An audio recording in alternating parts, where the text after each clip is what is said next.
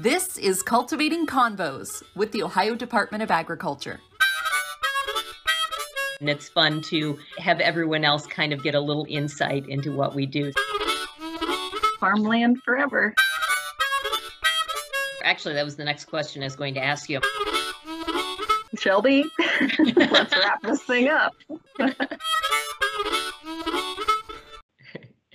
Well, welcome back, everybody, to Cultivating Convos, the Ohio Department of Agriculture's podcast. We are happy to have you back with us.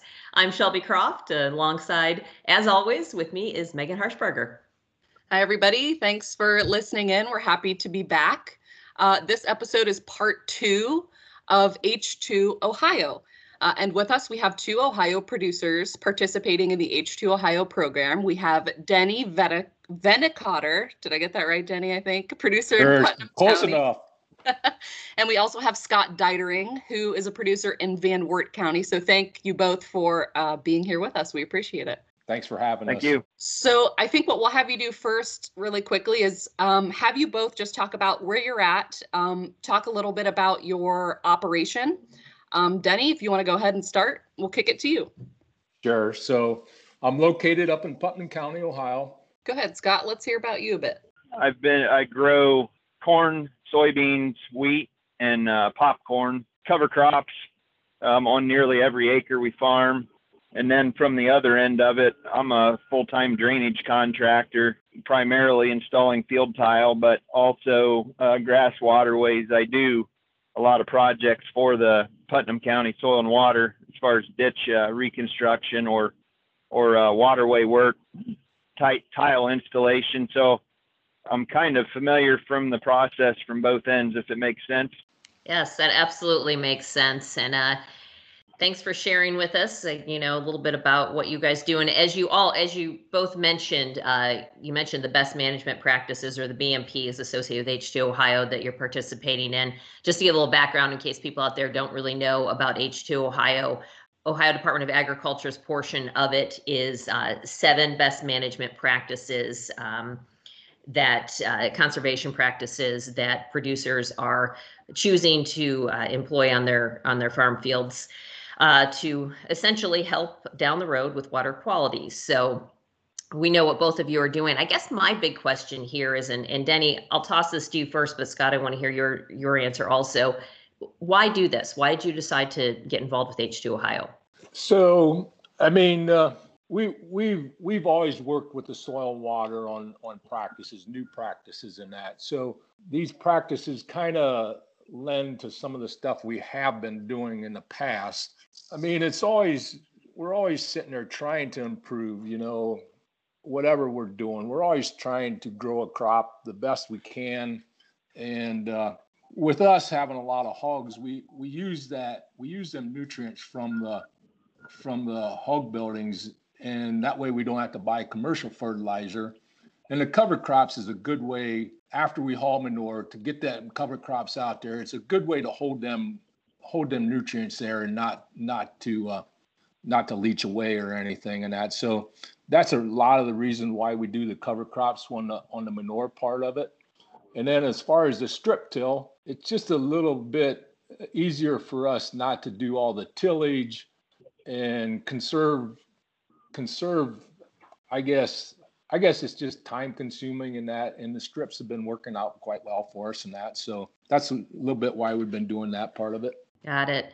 Now, Scott, I guess what results have you personally seen from, instituting these practices? Well, like he was talking in the strip tillage, I've been doing strip tillage for probably 12 years now. The cover crop last year, it's kind of a situation that makes a guy believe that what he's doing is in the right direction. Last year, I took on another farm. I soil sampled the entire farm last spring for the H2 Ohio practices, and farms I had been on my own that I'd been strip tilling, cover cropping for, let's say, 6-7 years already. Comparing just simply the organic matter content on these farms versus the one I took on that had been in a 100% full tillage practice, the numbers were almost double. And this particular fellow was raising a nice crop on this farm. He's done a nice job. Just since I took it on and showed him these numbers, he just kind of shook his head and said, whatever you want to do. So we went ahead and are implementing the same practices on his farm as well. And like I said, just, you know, the numbers don't lie. That's what we want to hear. Thanks for that story. And we know too, both of you guys know that every farmer is different, and some farmers are already doing what's considered a best practice here. So Denny, I'll start with you. Was this an easy transition to make for you to add practices? Like, what was it like deciding what to do here for your operation? Yeah, most of this stuff fell into line what we was doing, and like the strip tills. So we've been doing it for a while, but we had a couple neighbors.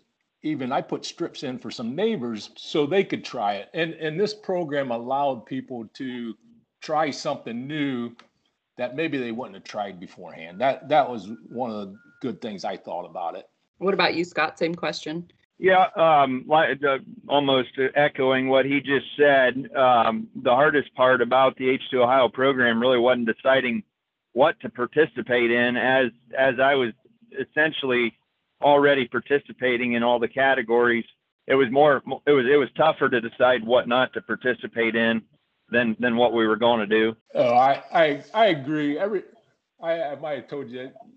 Everybody is well aware of the situation at Lake Erie. I mean, everybody that in my area, I mean, they know that they're trying to do the best practices. I mean, they might not be enrolled in these programs, but when they go to their ag retailer, I mean, they are sampling closer, smaller field sizes. They're doing grid sampling and they're doing it more often. So everybody is conscious of what's going on.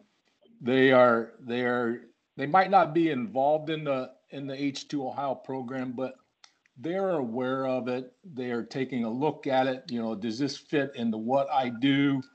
And like I say, the ag retailers in the area, they are using the tri-state recommendations, even though they might not be required. You know, not everybody has to have a nutrient management plan, but they're still following them recommendations. So I feel this program has really raised the awareness of people, farmers in the area, and they might not be participating, but the awareness is really brought forward. Scott, what would you have to say about that? Yeah, I agree with what he's saying.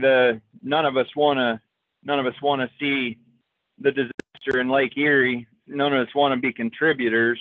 I guess what was kind of a deciding factor on my part, just kind of, I'm pretty observant of what I do and what other growers around me do, what works, what doesn't. Nothing really, I guess, brought it home more than the farm I live on. On the north border of the farm, I have a grass waterway that I installed 12 years ago. The bulk of the surface water from that field comes off through that waterway. I've got it tiled real well, but on a big rain event, I still get a lot of water coming through there. From where it enters this ditch, the ditch it's probably about 600 feet from the road. And the main drainage ditch is at the road. The water drops into a catch basin and then goes under the road into the drainage ditch. And I'll sit out there and you look, the water coming off the field looks like chocolate milk. The water in the drainage ditch along the road looks like chocolate milk. But just having that water run through 600 feet of grass waterway, by the time it hits the catch basin where it's going to enter and disappear underneath the road, my water is clear just from running through that grass. So like I said, you pay attention to something like that, and you know what they're trying to do here works. It's just we need to figure out how to implement it on a larger scale than that. Yeah, absolutely. Chocolate milk to clear water sounds better than chocolate milk water. I'll tell you that. That's for sure. Well, thank you both for being here with us and giving us some insight into a producer's perspective of participating helping try to clean Ohio's water. We thank you both for being here. Well, thanks for having us. Yeah, same here. All right. Well, we appreciate it, and we love talking about H2 Ohio. So I'm sure we'll be back talking about it again. Thanks everyone out there for listening again to Cultivating Convos. We appreciate that you're around, and we'll see you back here next week. See ya. Cultivating Convos is created by ODA's communications team. Make sure to hit subscribe to get the latest episodes in your feed, and like ODA on Facebook, Instagram, and Twitter for up-to-date news about agriculture in Ohio.